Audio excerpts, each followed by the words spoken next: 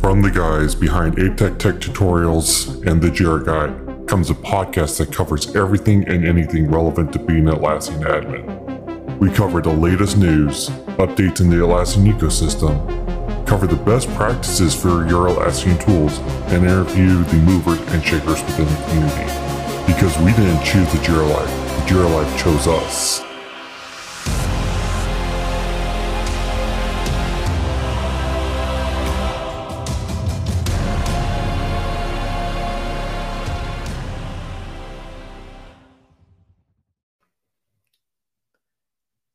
And welcome to episode 4.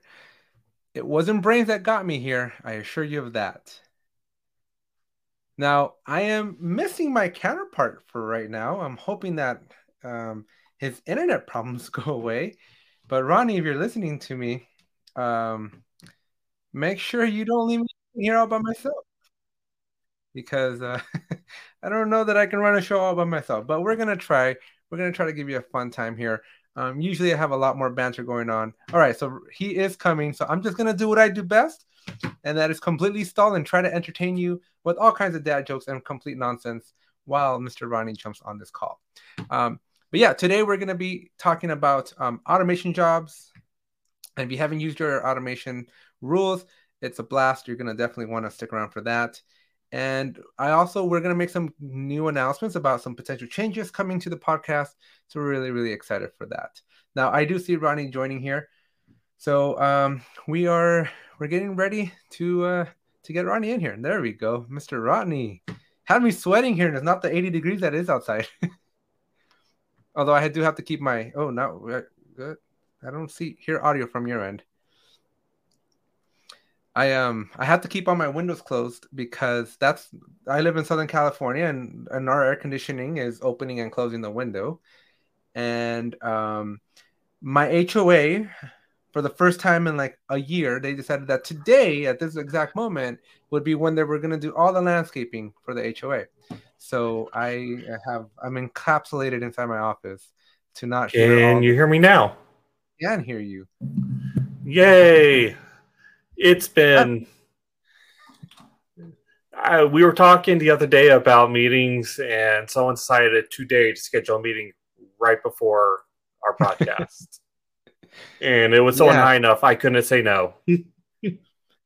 Yeah, well, you know how it goes sometimes.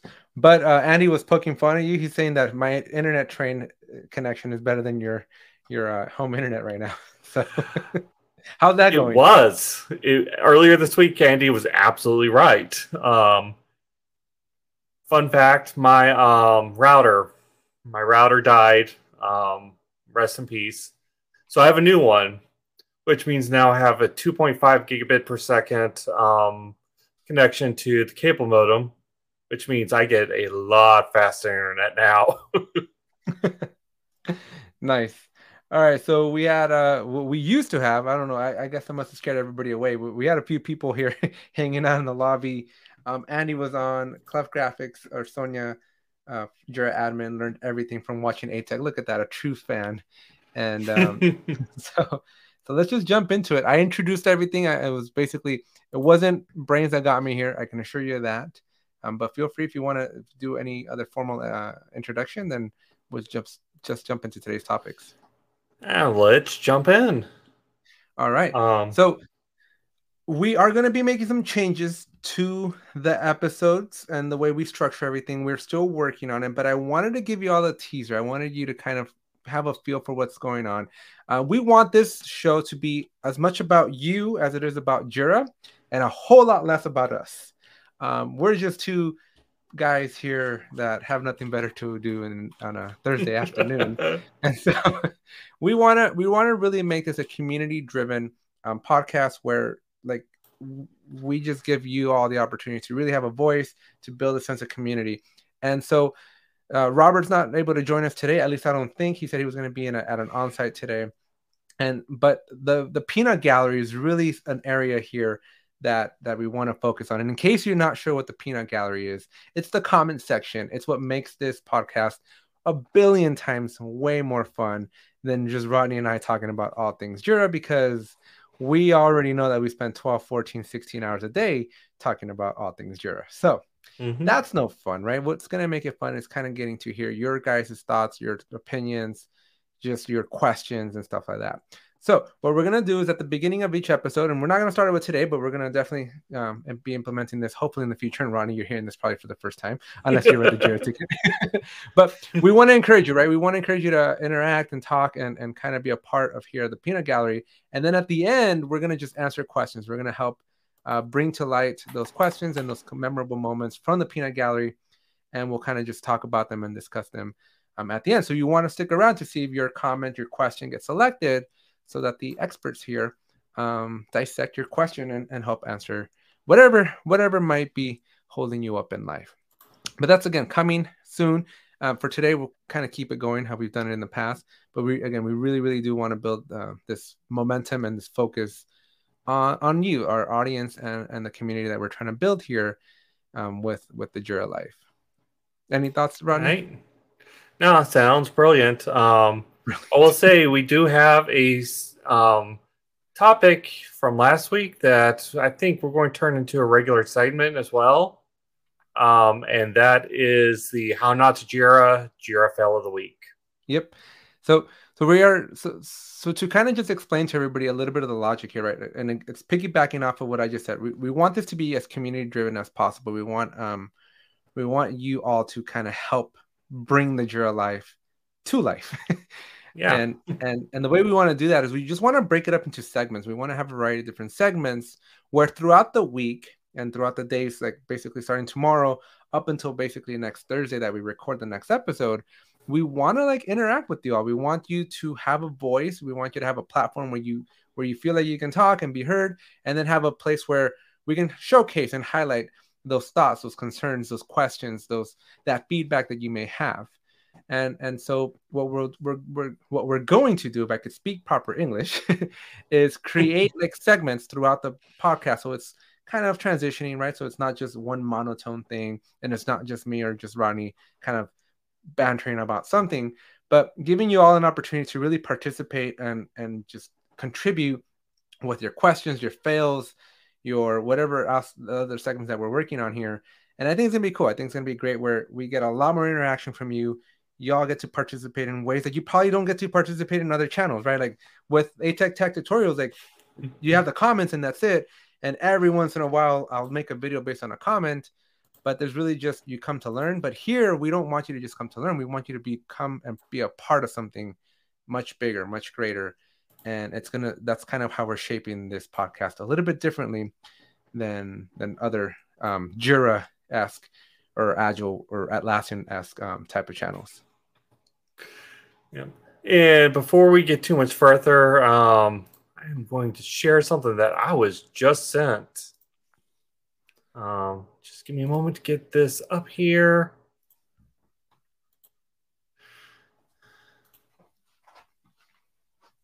Wow. Screen sharing. There we go. Andy just sent me a live shot from him and the Jira Life waiting on his train connection. Nice. And that we're is gonna live from the Peanut Gallery. Send us a picture from where are you watching the Jira Life from? We'll have to add that to our sections here. Awesome. This is Andy. Thank you so much for your support. We really appreciate you taking the time. I honestly thought you were driving last time, and I'm like, this guy must have a Tesla or something where he's got that autopilot on full blast, because there's no way that he should be driving and listening and or watching this podcast at the same time. So Andy, thank you very much. We'll look forward to seeing you come in and out as intermittent throughout the train. All right, so you want to jump into today's topic? We want to talk automation rules. Dun, dun, dun. Dun, dun, dun. So what do you think? Let's introduce an automation rule first, and then maybe we can go into some of our favorites. Actually, I'm still switching gears here. I said a hard stop. If you could get started, I'll bring up my notes. I'll get it going. And Mr. Rodney is transitioning from day job to night job, and he's needing a little bit of a warm up here before we get the get firing on all cylinders. So automation rules, if you haven't tried them, highly, highly, highly recommend you try an automation rule. So I do believe everybody, whether you're on the free tier, standard, premium, or even enterprise, y'all should have access to automation rules. And there's two different ways to set up, at least in the cloud, right? So every time that I'm talking, folks, you gotta assume 100% we're talking cloud. And whenever Rodney's talking, you gotta assume he can talk about whatever. Yeah. But most likely he's gonna be data center, right? But with me, I don't got access to any data center. I don't have that kind of money and resources, so it's only the cloud. I'm on the 599 group here, folks. That's all I'm making here. So we're talking Jira Cloud. Okay, so automation rules, right? Depending on, again, whether you're on the free, standard, or premium, or even enterprise, you're gonna have a variety of different options. Now, the automation rules are gonna be the same. You get the same functionality regardless of which tier of Atlassian you're in, but how many rules you can run will be dictated by the premium or the tier that you're in. So, but worry not, because it's kind of like a fake limitation, because there's a really, really big workaround, which we'll talk about later. But yeah, if you haven't tried an automation rule, just to give you like the Cliff Notes version of or if I had to explain it to my 5-year-old, right? You do something in Jira, and then you come back tomorrow and you do it again, and then you come back tomorrow and do it again, and then you come back the next day and do it again. Or you create, as the name implies, an automation rule, and Jira will kind of just do it based on a specific condition or some sort of trigger. So it's basically Jira working for you on your behalf and just being like your own personal assistant, if you will. It's really, really neat. I remember my very first automation rule when I ran it, I was like, oh, gasp. This is revolutionary, game-changing. And I have built quite a few hundreds and hundreds of different automation rules. And we're going to just kind of be talking about some of our favorite ones and some of the capabilities for the first half of this episode. So if you are tuning in for the first time here, just make sure you smash the subscribe button. Make sure you drop a like and let us know in the peanut gallery, aka the comment section, who you are, where you're from, what are you interested about here. And Ronnie, with that, hopefully, are you warmed up? Are you ready? I think I am. I think I am. So let's kick it off. Let's talk automation rules. What do you got to add? So one of the favorites I had to work on previously that I really like to showcase, because this is just a great time saver. It's not very complex. It's not a lot to maintain. It just saves your team time. This team was, every sprint they were doing a release. So that was their mindset. Their sprint is a release, and they want to show that in Jira. So what they were having to do is they'd go through in their ceremony, they'd close a sprint, they'd go through a retrospective, and then the project manager would have to go back and manually release the Jira version to match with their sprint, so they could show this was the release associated with that sprint. There's no need to do that. In automation for Jira, or automation rules, as it's called in the cloud, you could have the sprint completed action or trigger. So every time they'd complete their sprint for their given project, it'd go and release the currently unreleased version that was next up. And that would just save them a little bit of time.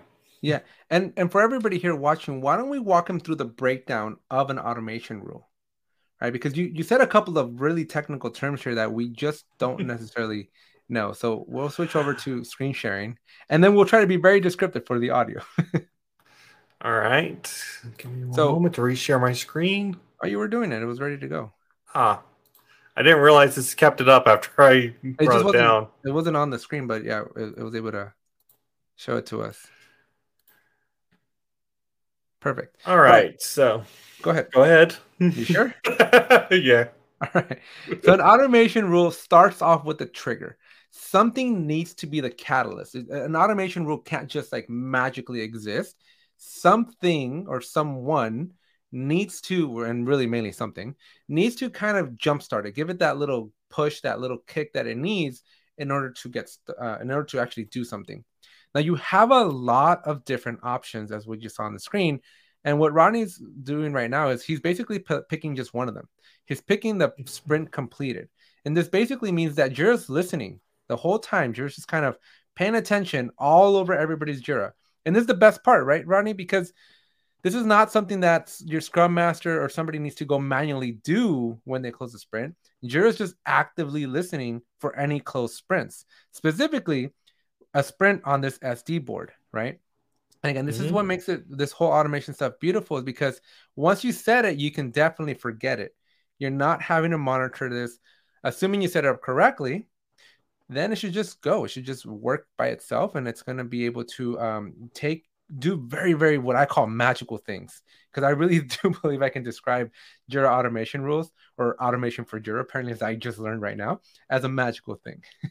So why don't you walk us through some of the next steps then, Ronnie? All right, so once you add your trigger, which again is just what's kicking off this automation, we've got three options. We have a condition, a branch, and an action. The condition says, okay, we know something has happened. Let's set something up where it'll only trigger or only perform the following actions if a certain condition is true. Very similar to how workflow and conditions work, where if the conditions are met, the workflow or the automation in this case won't even run. And let me stop you here real quick. These conditions, folks, are critical. You don't need to always put a condition, but if you're like on the free or standard versions of Jira, I implore you to really consider conditions, because if you don't, then whatever your trigger is going to trigger an automation kickoff, right? It's going to trigger a response. And this kickoff can happen consecutively. For example, there's a trigger for like every time an issue is created. Well, if you have 200 projects and 5,000 users, well, guess what? This thing's going to be firing up a lot, right? And you don't I don't understand, like, honestly, Ronnie, like how Atlassian servers don't crash with the number of automation was just always running. Because I've had I've had a Jira instance where I'm just like, every millisecond of the day, this thing's just firing off all day. I don't think I've ever seen it stop. And so adding conditions is going to make it such that they don't always fire. It'll kind of do a quick check, but as soon as it fails a condition, it's going to halt, and then it's just going to go to the next one. So I think from a resource perspective, right, we're trying to be environmentally friendly, so to speak, with our Jira resources. You're going to want to add conditions. And even more important, right, if you're on those standards and free versions of Jira Cloud, you're limited to how many automation rules you can run. And so you don't want to get dinged for pointless automations that don't need to be executed unless a specific condition is met. Yeah, and one of my favorite things to do with this is, again, I'm loath to have a custom field just for something like this, but to have a custom field run automation, true, false, single select, do a field compare, and it says, oh, you create an issue, you set that run automation to true. This select, you go, oh, that field is true. I'm going to run the automation now. Otherwise, have it default to false, and it won't run the automation. Let's talk about new branch. New branches are interesting. They're powerful. Yeah, branches. The way I've always understood it is, let's say you have a trigger that returns a whole list of issues. This allows you to run this automation on that whole list of issues on each issue. Yeah. So, but more importantly, right? Like, just keep this screen up here for a second, folks. Like, when a condition happens, right, you can take effect on either an upstream or downstream issue, whether it be your parent, or whether it be an epic, or whether it's going to be the subtask or the children, right? Or you can even do it on like linked issues, and it's really, really interesting to just kind of like be able to pass the baton type of thing, and have a very interesting dynamic as to, like, you're not limited to just like whatever issue you're working on. You're not limited to just that issue. You can actually expand and even use like JQL here to build custom queries that whatever comes true, then that executes. This one would be great for run. Let's say your triggers run every day at midnight. Look at all the issues created the previous day and change some value or set some value. And that's easy, incredibly easy to do with JQL. Absolutely. So Now, that's one of my branching. personal favorites here is I'm always doing something for the epic. So I've seen people where they're trying to do like destination issues and trigger issues, and I'm like, folks, all you need to do is like epic parent, and you're gonna impact something upstream. Or if you're at the like an epic, then you just go to your child. I'm not sure if you have them on there somewhere, but I think it's probably the first, maybe down the stories. Subtask. So your stories is gonna be, so if you're triggering something on an epic level and you want to like, let's just say that you want to like sum up all the story points for your stories, right? And show them at the epic, right? Well, you can use this stories one to basically do some automation for each story in that epic. You're going to run through it and do something. This is really also very common and popular. And let's just say that you have an epic that has like 3 stories. When one of those stories moves to in progress and you want that epic to move into in progress, well, that's easy, right? You can just say, hey, if I transitioned and I am an epic, or I am in a story, then go grab my epic and transition it, right? Or alternatively, let's just say, go ahead. I mean, or I'm closing out my stories. That's what I was going to Automatically go close next out to. subtask. Yeah, right. So then it does like a trickle domino effect. It's really, really powerful. It's kind of hard to visualize, folks. The only way to really kind of understand how these automation rules work, and this is like a common theme we've had throughout the last 4 episodes here, is you just gotta try it. You literally just gotta jump into the automation rules, totally free for everybody. So you should be able to just start making automation rules. And Ronnie, we jumped straight into the automation rule. We might want to teach folks how to get into them because there's 2 different ways to get into the automation rules. Mm-hmm. But yeah, just go in and try it and just kind of play with it, right? Like try each one of these different branch rules, because I can guarantee you these branch rules is what's going to take your automation skills to the next level beyond the basics of like copy a value from here, copy a value over there. Yeah. All right, so that's the branch rules. Now we get into the juicy bit. The action. The actions. Now, before we do, Actions. folks, we have a couple Oh. of people that are joining us. So make sure you join us in the peanut gallery. Say hello, aka the peanut gallery is the comment section. So tell us hello, who you are, where you're coming from, why are you here, what are you excited about. Make sure you're also subscribed to the channel. We are 183. We've significantly slowed our growth, folks, but we are trying to hit that 250 mark. So if you haven't subscribed, you made it this far, you're gonna want to definitely smash the subscribe button. And yeah, with that, sorry, Ronnie, we have quite a few people in the group here, and I want to make sure everybody knows that they're welcome to join us in the peanut gallery. Let us know who you are and get a conversation going. Yeah, no problem. We love hearing from. This is so cool. Yeah, we love hearing from people, their experiences, their knowledge, or just feedback. So yeah, going back, actions are what's going to happen, what you want to do. So, and this is the largest section within the automation rules, because there are so many things you could do. A lot of stuff. There are new things that I'm seeing for the first time here, and I'm in automation rules, both in cloud and in data center, a lot. So they're adding new stuff. Before. Are these new like because you have a plugin, or are these new because Atlassian pushed them out to everybody? This is your instance, so. Oh. I didn't have time to switch over. This is my instance. Nice. So this is something. So we don't touch this instance. So it's definitely this is just what Atlassian has pushed out to everybody. Yeah, and this is the thing. Atlassian is actively updating the automation rules, especially in cloud. One of the big points they made during Team 23 during the keynote is they want to not only integrate and automate within the Atlassian platform, but within your entire tool stack. And we're starting to see the hints of that with the AWS and Azure integrations.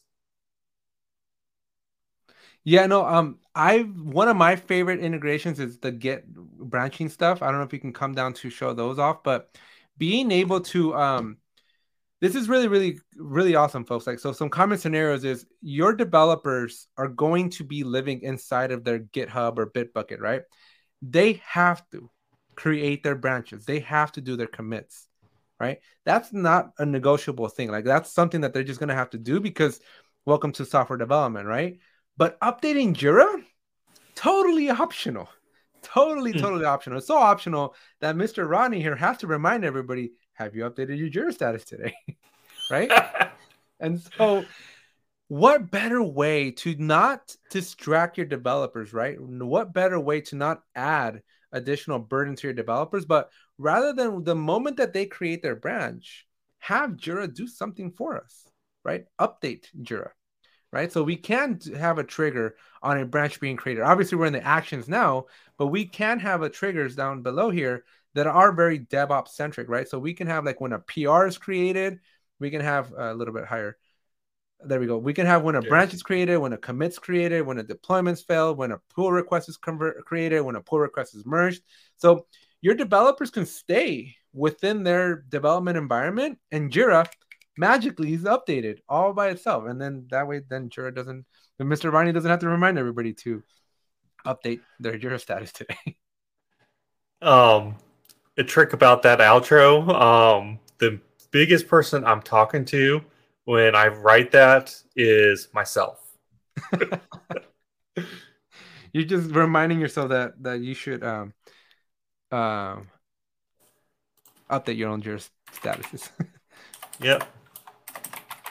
Sprint completed. Oh man, I totally messed up your train of thought there. It happens. I will live until I don't. Well, let's hope that we got a long life ahead for us, Rodney. I'm not ready to go quite yet. All right, so back to the automation rule I was originally talking about. It really is as simple as, okay, sprint's completed on this board, release it. We could have specific version names, release dates, whatever. But yeah, just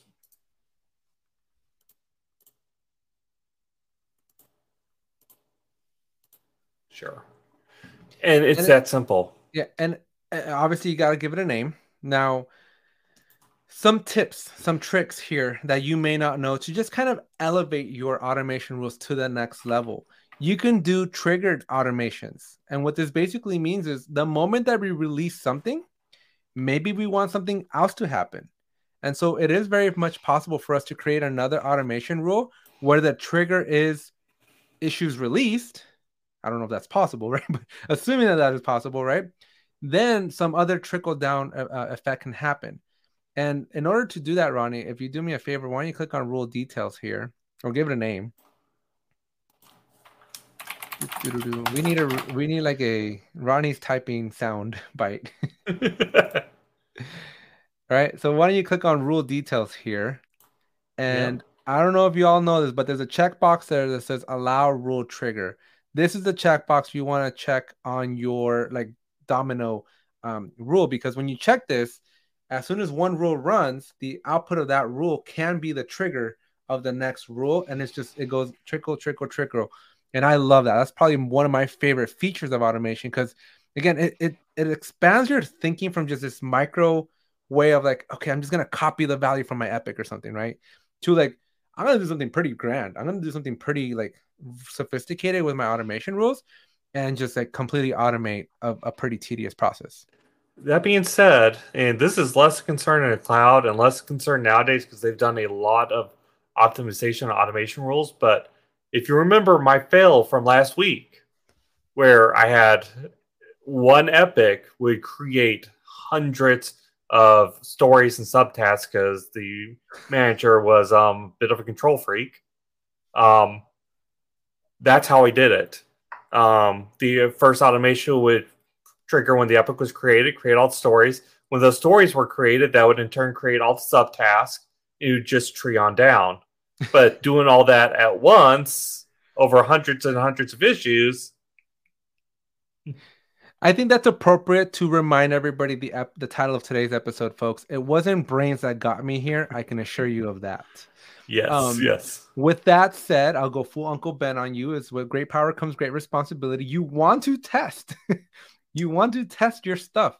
And you want to validate them, right? You want to run it, and then you want to create a safe space. You want to create a scenario where maybe instead of your action being create a bunch of issues, you create a comment or you send an email out, right? Because then that way, if you get bombarded with 200 emails, you know what happened. You know something's not quite right.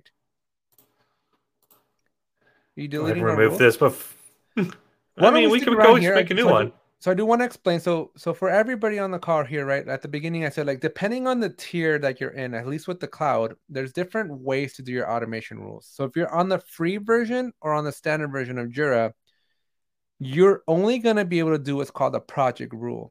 And that means that, as you see on the screen here, when you go to a project, like we are in the Jira Life, and you go all the way down to the bottom left corner, and you go to project settings, then there's going to be an automation section. And when you click on this automation section, then you're going to be able to create a rule that applies on this project. Okay, again, free version, standard. This is kind of the rules you got to play with. But the moment you're on premium or enterprise, you can actually do global. And so global is up on the top next to that create rule.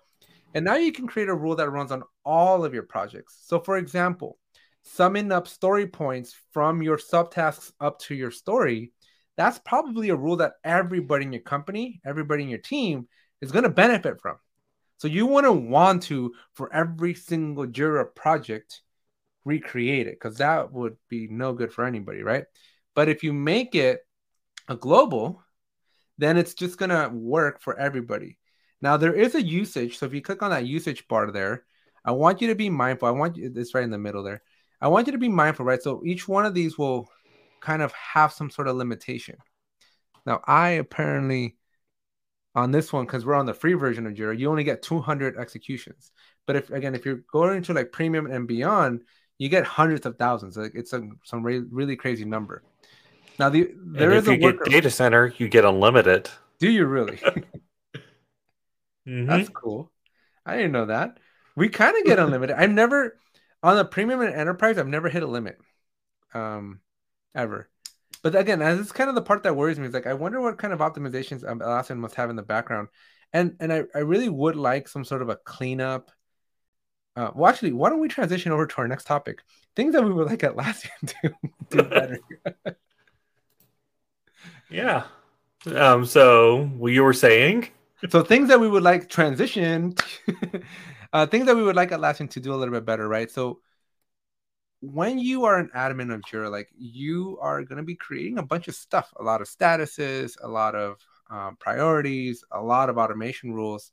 And over time, right? Over time with multiple different cooks in the kitchen, multiple different admins, attrition, users coming in, being offboarded, the longevity of how long you've had your Jira for, it can get, I'm trying to find a YouTube appropriate word for how to describe messy. Messy is a good word. It can get a little messy, and so it'd be great if there was just Atlassian on the automation side help us out with that.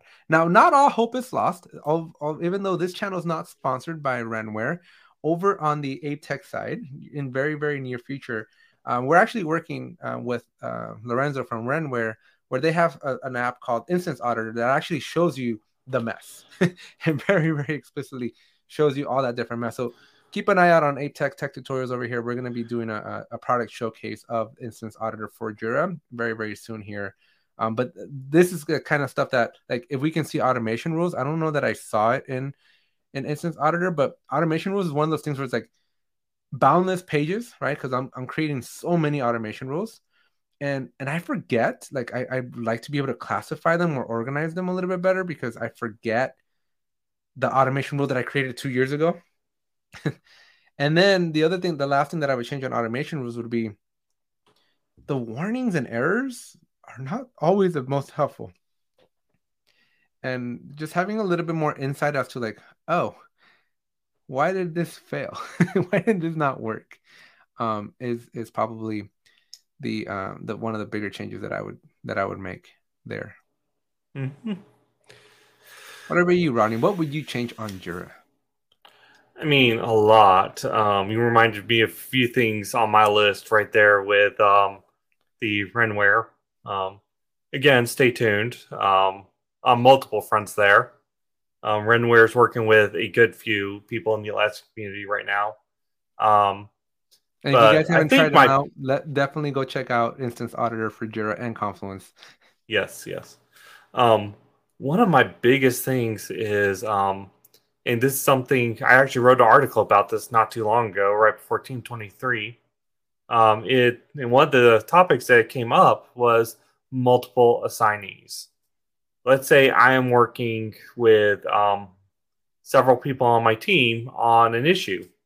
Right now, that issue only is assigned to one person. Even though we have multiple people working on it, the work is attributed to one person. I am so glad you're bringing this up because I have such a polarizing opinion that I just want to see what you... This is going to be good. Folks, get your popcorn out. Let's have it. Proceed. You finish it up. Was that it? It said there are several ways to implement this. I think the best way to implement this is to use the new team feature and just be able to assign a ticket to a team. But that's my 2 cents there. I am interested in hearing what this juice is. Okay. I'm a huge proponent. I evangelize that. Look at this. We have popcorn ready. So thank you so much, Sonia. So I believe that I absolutely love the fact that you can only assign one person to an issue. It's probably my favorite feature of Atlassian and Jira. And the reason that is all about accountability, right? I work on some high-stake projects where okay, let me rephrase. I have worked on some high-stake projects where like your burn rate's $100,000, $200,000 a day. And when you assign to a team or to a group of individuals, I get a lot of this. I get a lot of like, I thought he was working on it. I thought she was working on it. I thought they were working on it. And nobody really gets the traction. But when I have one person, that's the person I go talk to. That's the person I go put on the spot and get an answer. Again, not very. But is that one person actually doing the work? It doesn't matter. They're the owner. They own that thing. That's why we have subtasks. We can go and grab subtasks to other people. We can create different stories for other people that are doing different parts of it. But I want to only have one individual who I'm going to go put up against a fire and figure out why isn't it working. You can't do that when you diversify it to a team. I mean, yes and no. Enlighten me. Because at the end of the day, someone's still leading that team. And maybe this is your point that you put that team lead as the owner. But even then, there's still times where having the option, again, let's go one step above. Let's make this something that the admin gets set for their individual org, whether this is allowed or not. But I just feel like with teams that I've worked with in the past that want this feature, because there's a workaround, right? The workaround is create extra user picker custom fields, like because people want to add like their QA person, they want to add their designer, they want to add their product owner, right? Like they just want to add different people that have to contribute to this issue. So there's workarounds, right?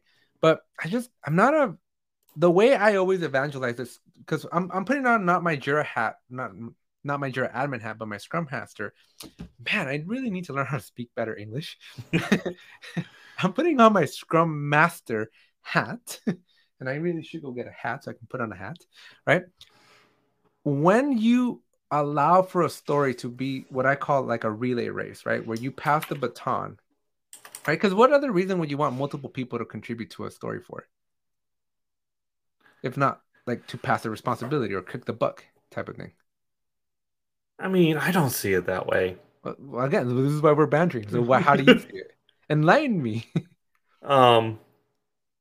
If you're in a situation where you're letting people kick the butt or kick it or pass blame or do whatever, the team's already in dysfunction.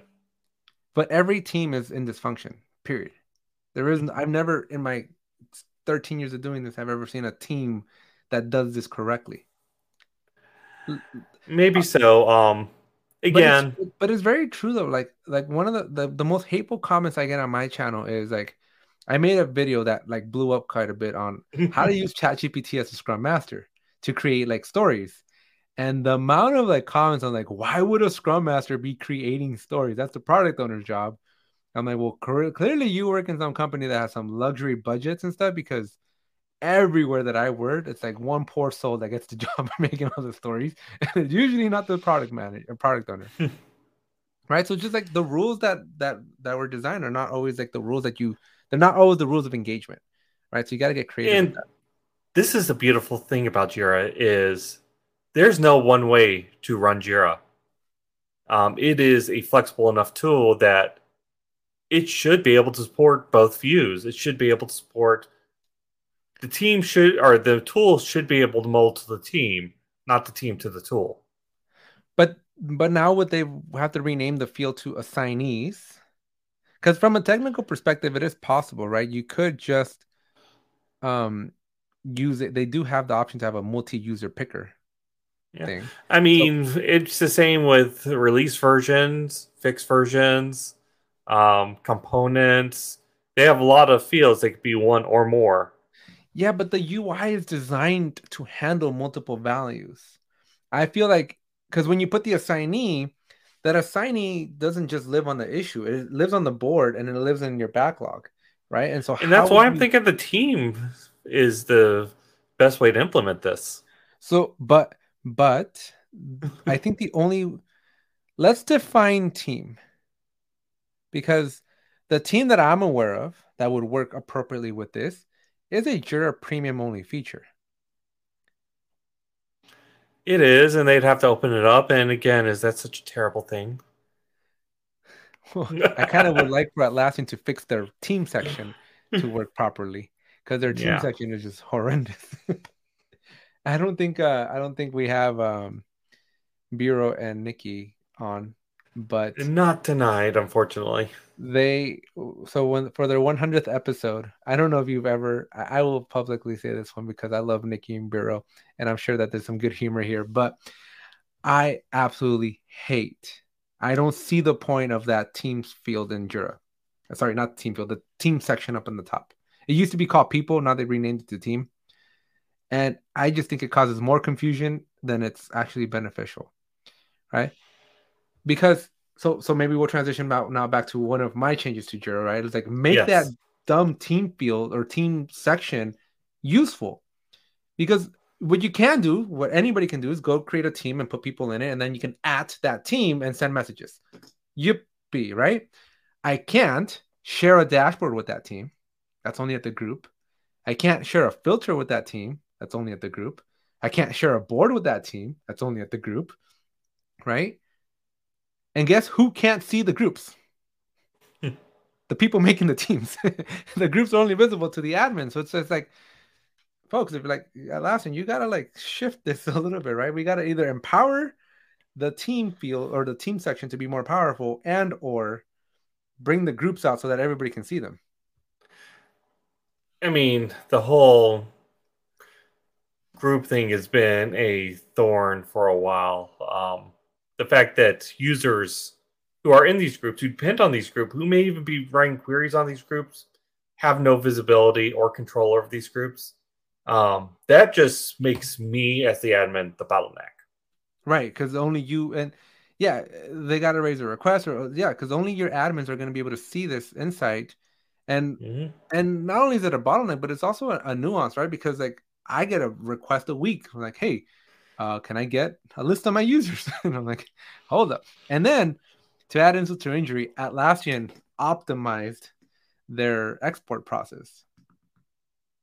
I don't know if you've seen their optimization. I have not yet. So it used to be this beautiful thing. You go to your directory, right? You go to your export button, and you pick the group that you want, group A, and you hit the export button, and instantly in your bottom of your browser or whatever, Firefox, Chrome, you get yourself a file. Now that doesn't happen. What happens instead is you do the same steps, but rather than you getting a file, you're like, thank you. We'll email you when this is done.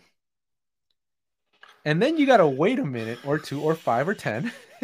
You know you already moved on to 6 tasks down the road on your to-do list, right? In that 30 seconds that elapses. And then you're like, you get your email notification, and then you got to remember, oh yeah, I started this thing. And then you got to go click on the email, and then it takes you to the site, and then it downloads. I'm like, why? I'd like to think it comes down to machine load. We were talking about how to Atlassian servers not set on fire. I know, again, on the data center instances, for Confluence and Jira both, exports are processor hard. So waiting till they have a free spot on whatever export system they have, so they don't overload the process is probably the only reason why. But it is terrible user experience. But they used to do it in such a way where if you were just exporting like 15, 20, 100 users, it was instantaneous. If you were exporting like 1,000 or 2,000 or whatever, then yeah, I'm like, I get it. Send me an email, prepare the file. It's big. But for these smaller, like 100 people groups, like I don't see the load being so hard. Like they used to do it, right? And then they just all of a sudden just made it all universal. But I said I'm trying to give them the benefit of the doubt here because I know this backend system of at least data center, but I'm not inside. I feel like I have to say this a lot. I don't work for Atlassian. I'm not inside their development rooms. I have all the same insights everyone else does with them. It's just something like, I don't know, like some of those little things is like the cringeworthy stuff that I'm just like, oh man, this used to work so nicely. I'll go to my number one pet peeve, right? Which is now when I go do an advanced search, it just shows me the last 30 days. I don't want to see just the last 30 days. I want to see everything. At the point you're doing an advanced search, you obviously are at least experienced Jira user who knows JQL. Treat us like it. Yeah, like seriously, because like, and somebody on the comment section of that one video that I made maybe a month or two ago is like, "Whoa, what's the big deal?" I'm like, "Well, I do unique searches all day long, and no two searches are the same, right? Because I'm helping somebody, I'm teaching somebody, right? My job requires me to like be. Let me tell you this much, right? Out of the hundreds and hundreds and hundreds of requests that I get in a day, no two are ever the same, right? So I'm creating custom JQLs like all day long. And like it is super annoying that like that box is there. Like, why is it there? Why is that last 30 days there? I wish Atlassian would change that. Hey, did you ever catch that typo that I found on Atlassian's website yet? I have not, but I haven't had a chance to look for it either. Well, why don't we give it to everybody? Because I feel like this was on episode 1? Yeah, I think it's been it enough was. time. So why don't you go back, share? I think you are sharing your screen. I think we just got to switch to this. And as you're showing, you're showing the behind the close scenes notes. Yes. Yeah. And so just to remind everybody, because we are down here to the last 13 minutes. And again, I think this is in line with Atlassian, some changes they need to make because there's a typo here, unless they've changed it. But I don't know that I've made enough noise. But no, go into our Jira. Oh. Right. So click on project and click create project. Okay. And then on the left, pick software development. And then pick Scrum first. Okay. Notice that your issue types are epic, story, bug, task, subtask, and your workflow is to do, in progress, and done. Yes. Click the X on the top right corner there, and I'll click Kanban. Right. And notice that your issue types are epic, story, bug, task, and subtask, and then your workflow is to do, in progress, and done. Yes. This is not what actually happens on Jira. Like when you go through the process and you make your project, you will not have to do, in progress, and done. You want to know what you have? Enlighten us. Backlog, selected for development, in progress, and done. So this is totally not true. Someone copy and pasted and forgot to edit. I'm like, how am I the only one that pays this level of attention to this, right? And it's really, really annoying. It's really, really confusing because, and I made a video on this over the last couple of weeks here. If you go and pick a Scrum project, right, you're going to have to do in progress and done. And so basically when you plan your sprint, you move an item from your backlog into your sprint, and all that change was a sprint field value is now populated with the name of your sprint, right? Great. So then when I start my sprint, I'm in to do, then I move it to in progress, and then I move it to done, and we're done with the sprint, right? But in Kanban, it doesn't work that way. Your backlog is a movement of a transition from backlog to selected for development. There is no sprint in your Kanban.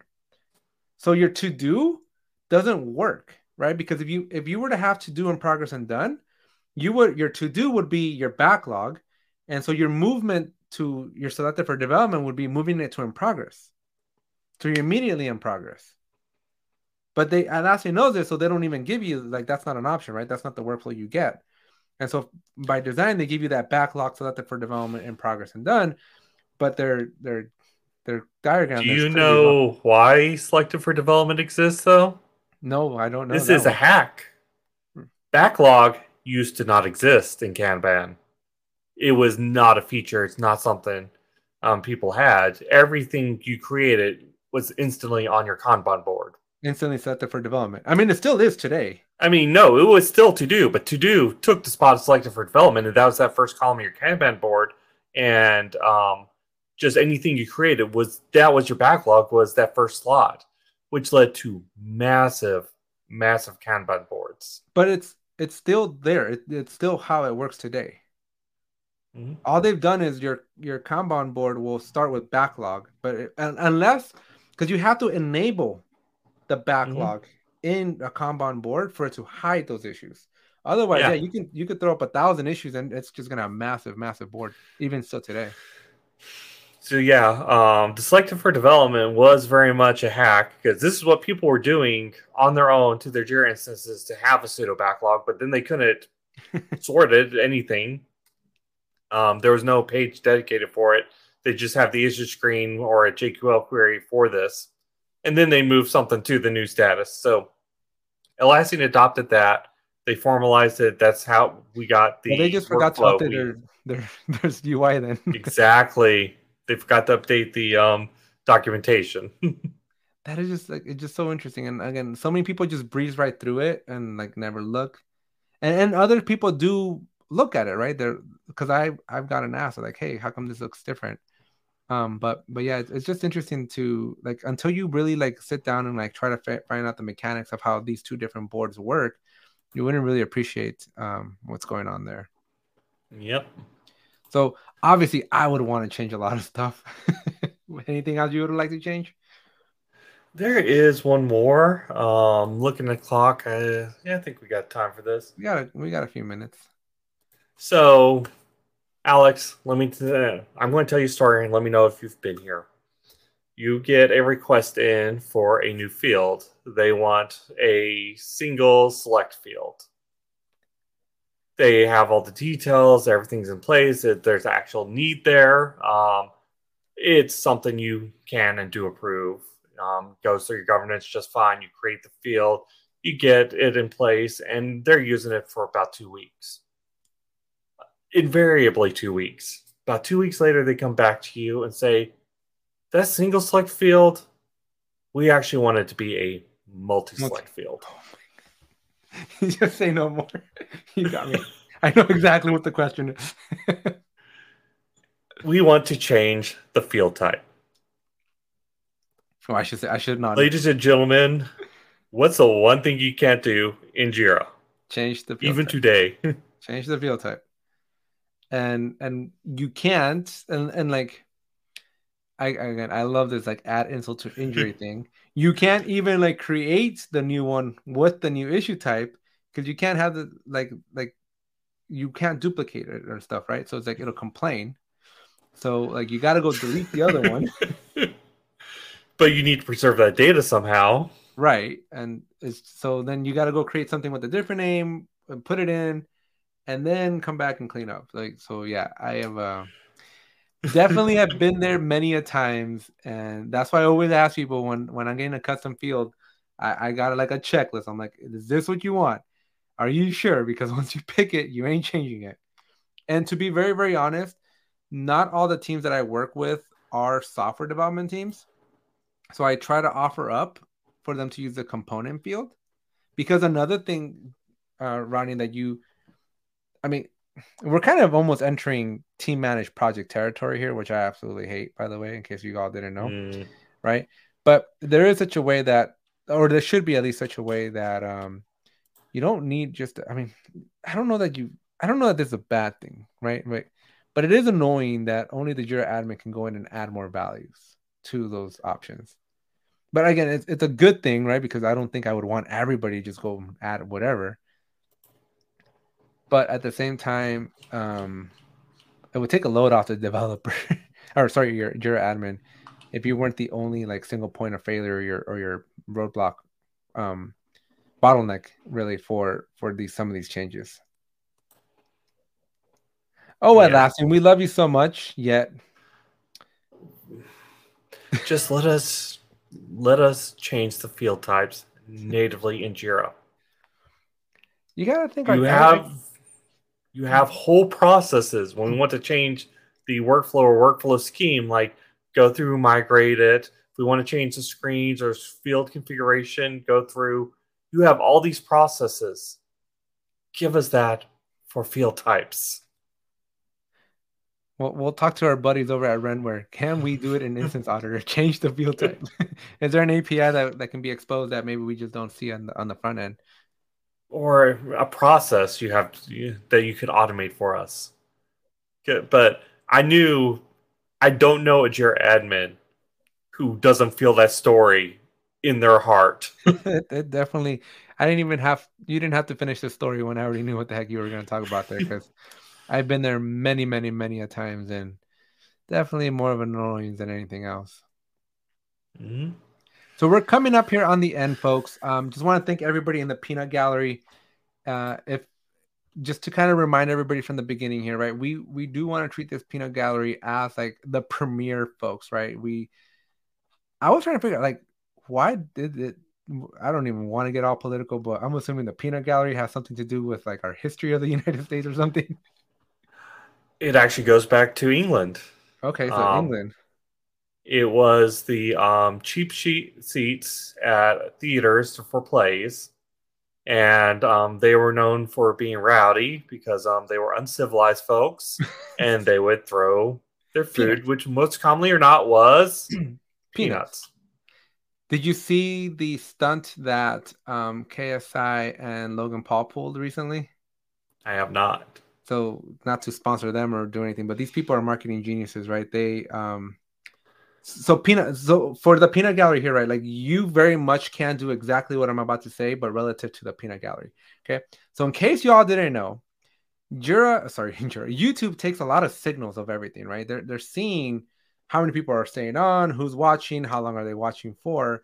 And one of the major signals that they're looking with respect to the live stream is how active is the peanut gallery? How active is that comment section, right? And so they're looking for people, right? So this is when you see live streamers like your PewDiePies and like your ninjas and stuff, where that comments thing's just going like this, right? Because you just can't see from all the comments, right? Because so many people are joining in that YouTube's like, clearly somebody's having a blast over there. So let's just go promote this to even more people, right? So you guys do play a very critical role to our success here and making sure that you're at least saying hi, you're laughing, you're acknowledging our dumb little dad jokes and stuff like that. Like it helps out tremendously when you all interact in the comment section there, right? And so what Logan Paul and KSI did was they were at some event. They were doing a launch for their Prime drink that they're launched and whatever, and they told their audience to like chuck the empty bottles at them, like if they were mad.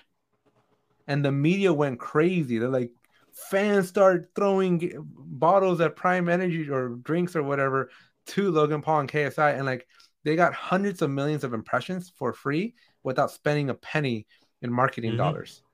And so, folks, blow up the peanut gallery section here, which is why we want to. It's a very strategic thing, right? Like we want to build it as a community, but we also want to encourage growth for the channel.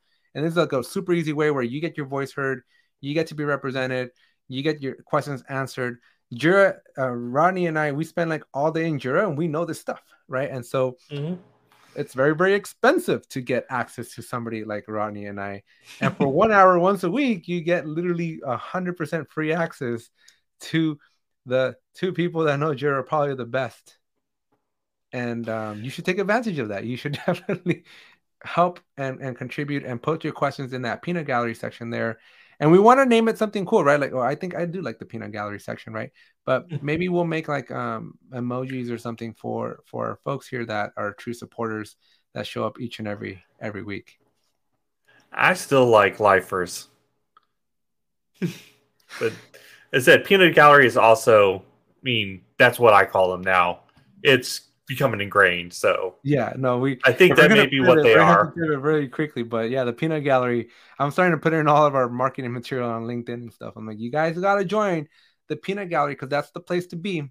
And so you want to definitely make sure that you're supporting here and saying hello, saying hi, again, humoring us, asking your questions, and just kind of make it fun, make it interactive. And I will close out with this, that if you ever do want to join us live, we do have spot for 8 more people. And so feel free to just send us a DM here, and we would be more than happy to extend an invitation and a link so that you can join us in vivo and watch or join us and just, join with the audio. A couple of things that we are working in development. So we're working on getting some guest speakers. So there's been interest in the community here to be a guest on the podcast. So definitely gonna open that up. So if you want to just come on and talk and you have like a topic and you want to talk about it, again, send Ronnie and I a DM. Our LinkedIn's are available, so you can go get a hold of us on Twitter as well. So if you've also made it this far and you haven't subscribed, that's one of the best ways to help support the channel right now as we're in our infancy state. Go smash the subscribe button, share this video, like it, recommend it to your friends. When we post on social media, if you want to like repost, if you want to comment on our posts, right? All these are signals that just like help the algorithm out. And until we get some momentum, right, it's going to be a little bit rocky and a little bit bumpy. But yeah, we appreciate every single like, every single comment, every single subscription, right? Everything that you all do to kind of help support the channel. It is very important, right? And especially right now in this very, very infant state. What else you got, Ronnie? All right. Well, just time for our outro. Thank you guys for joining us here at the Jira Life. My colleague here is Alex, the Jira Judge Ortiz. You can find him at youtube.com/@ApeTechTutorials, all one word. You should definitely check out him this week. He managed to get Jimmy on. Jimmy's an incredible resource in the community. Absolutely check out his channel. He's got Atlassian Summer of Atlassian 2.0 in full swing. So he is having content out almost every day. Every weekday. My name is Rodney. You can find my blog at thejiraguy.com. This week, I took some questions from some readers who are new to the ecosystem and had some questions, and I answered them. Blog is also where you can find show notes for this. You can catch this podcast live every Thursday at 2 p.m. Pacific, 5 p.m. Eastern at youtube.com/thejiralife. You can also find the podcast at Spotify, iTunes, wherever you get your podcast from. If you think this podcast deserves a rating, it definitely helps us out. It's yet another one of those signals that lets the algorithms know, hey, this is good content. Let's share it out more.